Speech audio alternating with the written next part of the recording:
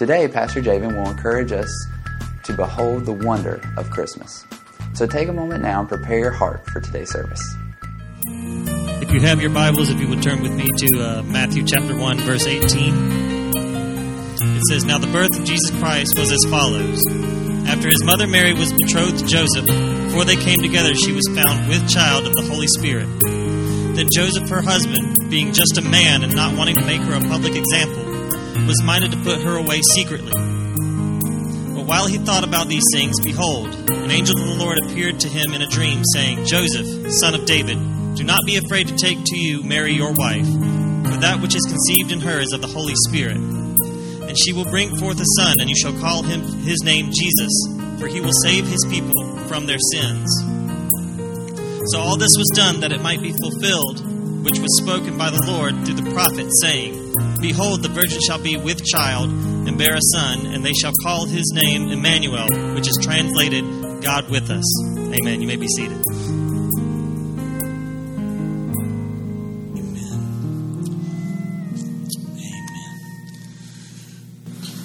That He is with us, and we're glad again that you are with us today as well. I want you to take just a moment to think back to when you were a child this time of year. Think back to the wonder that you had at this time of year.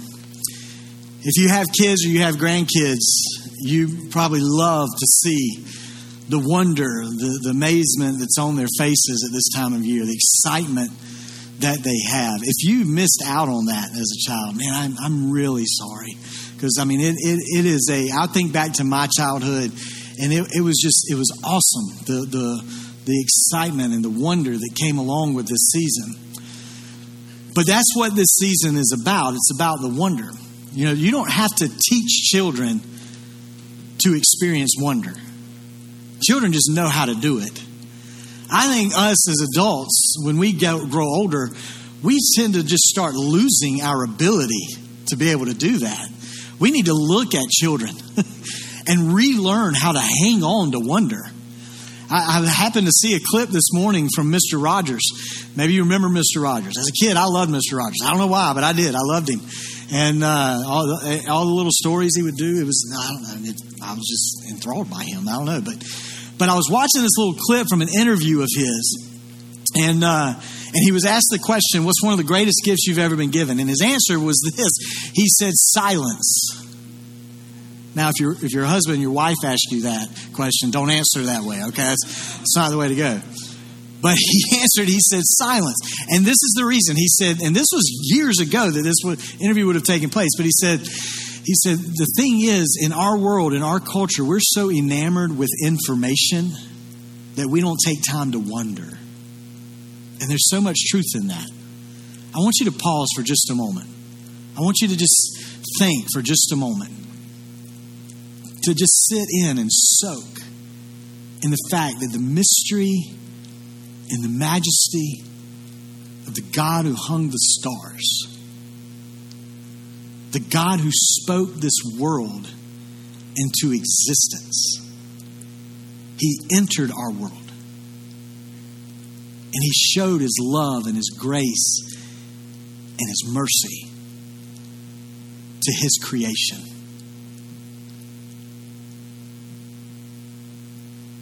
That is a wonder to behold. You know, that's what this season is supposed to remind us, that every day we behold that truth.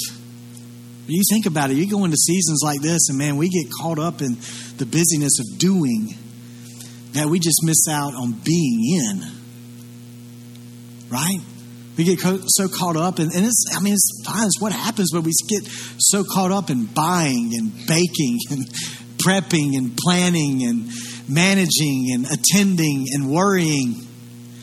We neglect our opportunities to just be present in whatever moment we have, to be aware of what's happening around us, to be amazed by what's happening around us. In the opening scripture that Graham read for us this morning from Matthew chapter 1, there's a word that's mentioned in that. It's the reason we read from this translation this morning, because there's a word that's in this translation. It's not often in modern translations, and it's a very important word.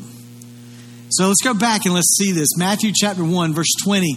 Matthew's writing, he says, but while he thought about these things, talking about Joseph, thinking about what has been going on with Mary. This is not his child, but she's pregnant. You got to imagine there's a lot going on in his head, right?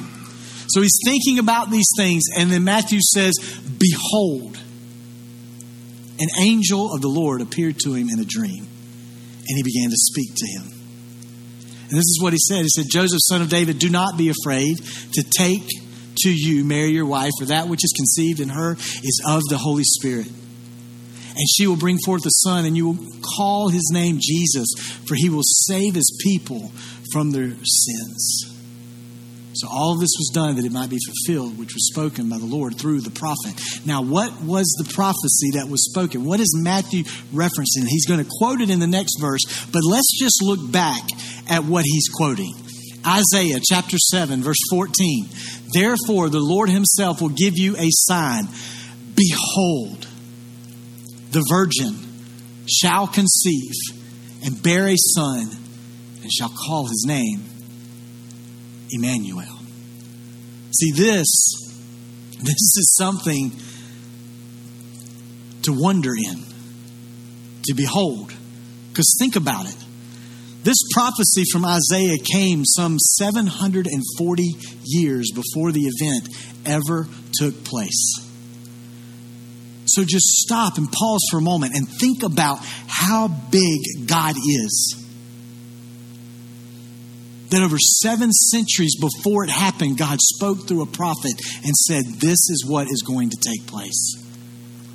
And Matthew, who was a Jew who had been waiting on this prophecy to be fulfilled, like many who had been waiting years before him, is writing this gospel to tell his fellow Jews around him, this prophecy has come to fulfillment. This child has been born.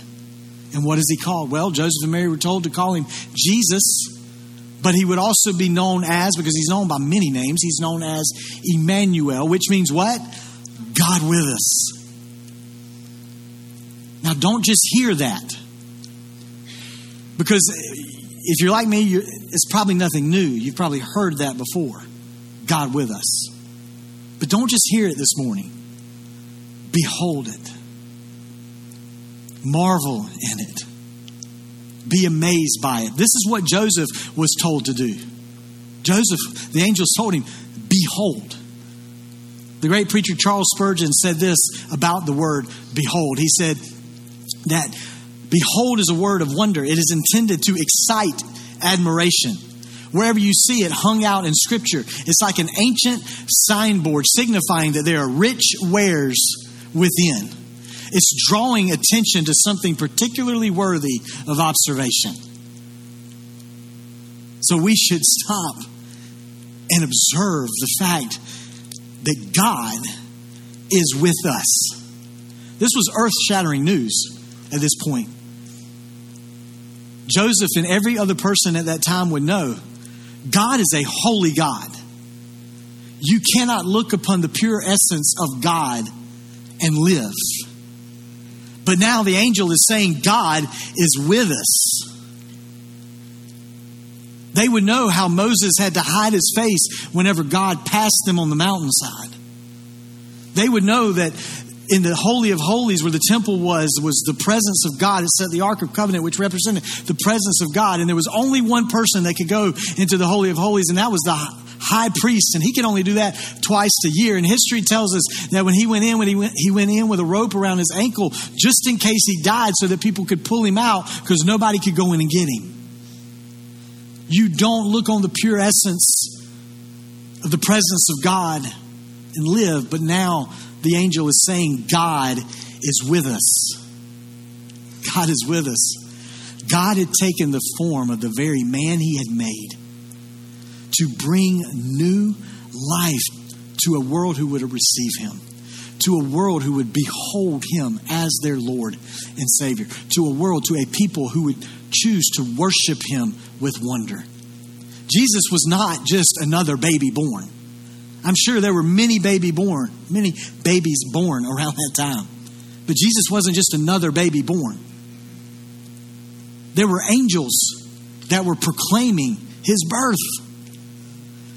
There were shepherds who were leaving their flock out in the fields to journey to where this baby was to see what this birth was all about. The biggest star in the heavens was resting over his residence. And wise men who were hundreds of miles away traveled and followed that star to see the birth of what the prophets from hundreds of years ago had talked about. A grown adult king was threatened by the birth of this baby. Jesus was not just another baby born. He was God with us. And it was God showing the world that I am not a far off God. I am not uninvolved in your life. I'm God with you, he says. And I understand and I realize that sometimes it's hard to feel like the creator of the world is with you. It's hard to feel that way because there is real hurt that takes place in this world. There's real pain that takes place in our lives. We prayed for a lady last week that received a diagnosis that no one wants to hear. I journeyed with a family this week who tragically lost, unexpectedly, a family member in their life. Loss is hard. Loss in this season does not make it any easier. Pain is real. Hurt is real. There are people waiting on answers, waiting on things. I don't argue that. And it was no different in the time when Jesus was born. That's why the Word of God is so important in our life, because it speaks to every aspect of our life. There's a part in Luke's telling of the birth of Jesus that sometimes we just kind of read and don't really take in the meaning of what it's saying. But Luke tells us in his account that there were two individuals who witnessed this baby, Jesus Christ, and realized that he was the Messiah who had been born for us, who experienced comfort and joy in their life in the middle of their waiting as soon as they saw Jesus. One of those men was a righteous and devout man by the name of Simeon. He was in the temple. And Luke tells us that he was waiting on the consolation of Israel. Basically what that means is he was waiting on the Messiah. He was waiting on the hope of restoration that was supposed to come to the nation of Israel. And he had been told by God, you will not die, Simeon, until you see the Messiah face to face. And then in walked Mary and Joseph with Jesus to go through the steps of what they're supposed to go through after their child had been born. In comes Jesus. And Simeon takes Jesus into his arms, and he realizes all of a sudden he beholds the wonder of the birth of the Messiah. And he says these words, Luke records them in Luke chapter 2, verse 29. Simeon begins to pray. He says, Sovereign Lord, now let your servant die in peace, just as you have promised. I've seen your salvation, which you have prepared for all people. He is a light to reveal God to the nations, and he is the glory of your people, Israel. Simeon was waiting on that. And then he looks at Jesus' mother. He looks at Mary, and he tells her, he says, Mary, verse 34, we see it, behold, this child is destined for the fall and rising of many in Israel, and for a sign which will be spoken against. He was telling her, this child is the Messiah. You need to take a moment to pause and wonder in the fact of what God has blessed you with. What God has given you. The other individual was a lady by the name of Anna. Maybe it was pronounced Anna. We have an Anna in this church. I asked her after the first service, should I have said Anna instead of Anna? She said yes. But she had been married for 7 years, and she had been a widow now for a very long time because she lost her husband 7 years into her marriage. But she had been working faithfully in the temple as a prophetess, just waiting on what was next for her in her life. But as she walked by in that moment, and she saw Simeon with this baby, and she heard Simeon speaking to Mary and Joseph, verse 38, Luke tells us this: she came along just as Simeon was talking, and she began praising God. Wow, what did she do in that moment? She was beholding. She was in wonder. She was in amazement, and she began to praise God. And she talked about the child to everyone who had been what? Waiting expectantly for God to rescue Jerusalem. Simeon and Anna represent those who are waiting and longing, those who are hurting and struggling. Don't just read past that. Be in awe of the fact that God speaks to you in your waiting. Simeon had been waiting for deliverance. He had not been alive this long, but for 700 years, Israel had been under the oppression of Assyria, then Babylon, then the Persians, then the Greeks, and now the Romans. And he was longing for deliverance, for justice, for restoration for his nation. He represents the posture of a long waiting heart. Anna, I told you, she was probably someone who she had lost her husband just after 7 years, just after a relationship was beginning to be built and joy was in a marriage. And then all of a sudden she loses him, and she's a widow, and now she's 84 years old, and she had just been waiting to see God. And Jesus is the answer. The baby, Emmanuel, said to both Simeon and to Anna, says to us, God is with us.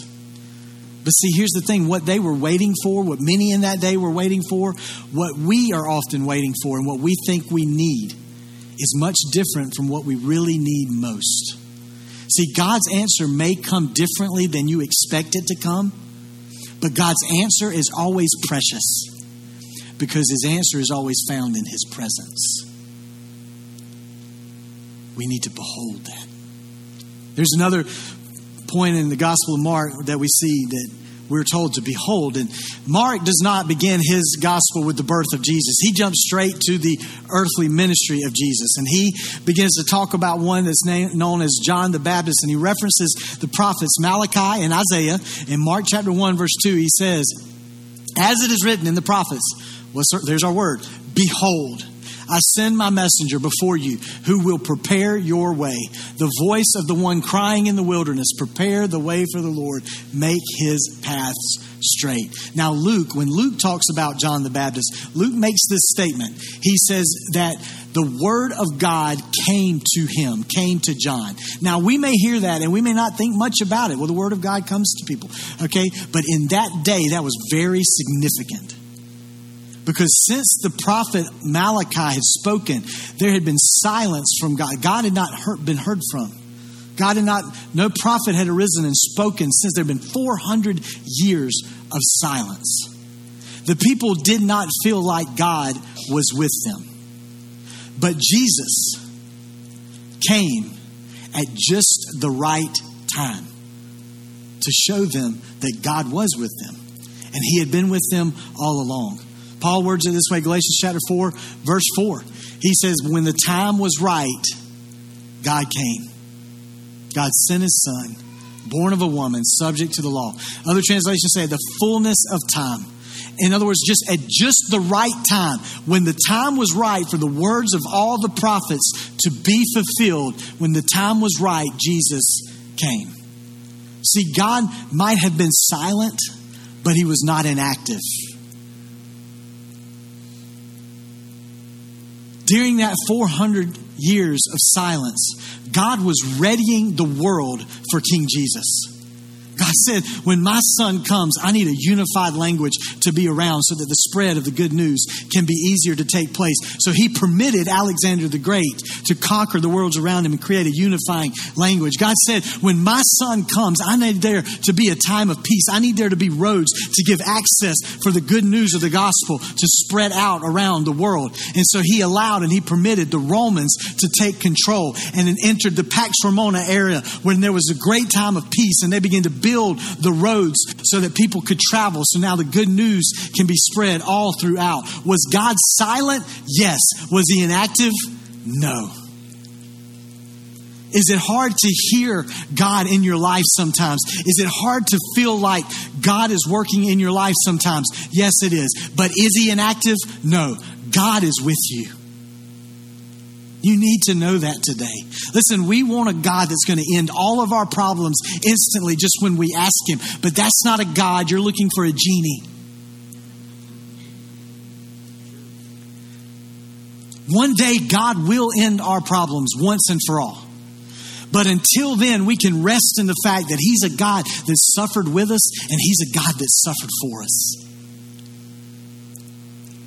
Are our problems real? Yes, they are. But so is he. Are our problems big? Yeah, but he's bigger. Do our problems need a counselor sometimes? Yes, they do. And that's okay. But don't forget his other names. He is Wonderful Counselor, Mighty God, Everlasting Father, Prince of Peace. Let me just give you one more thought to behold and to wonder over in this time of year.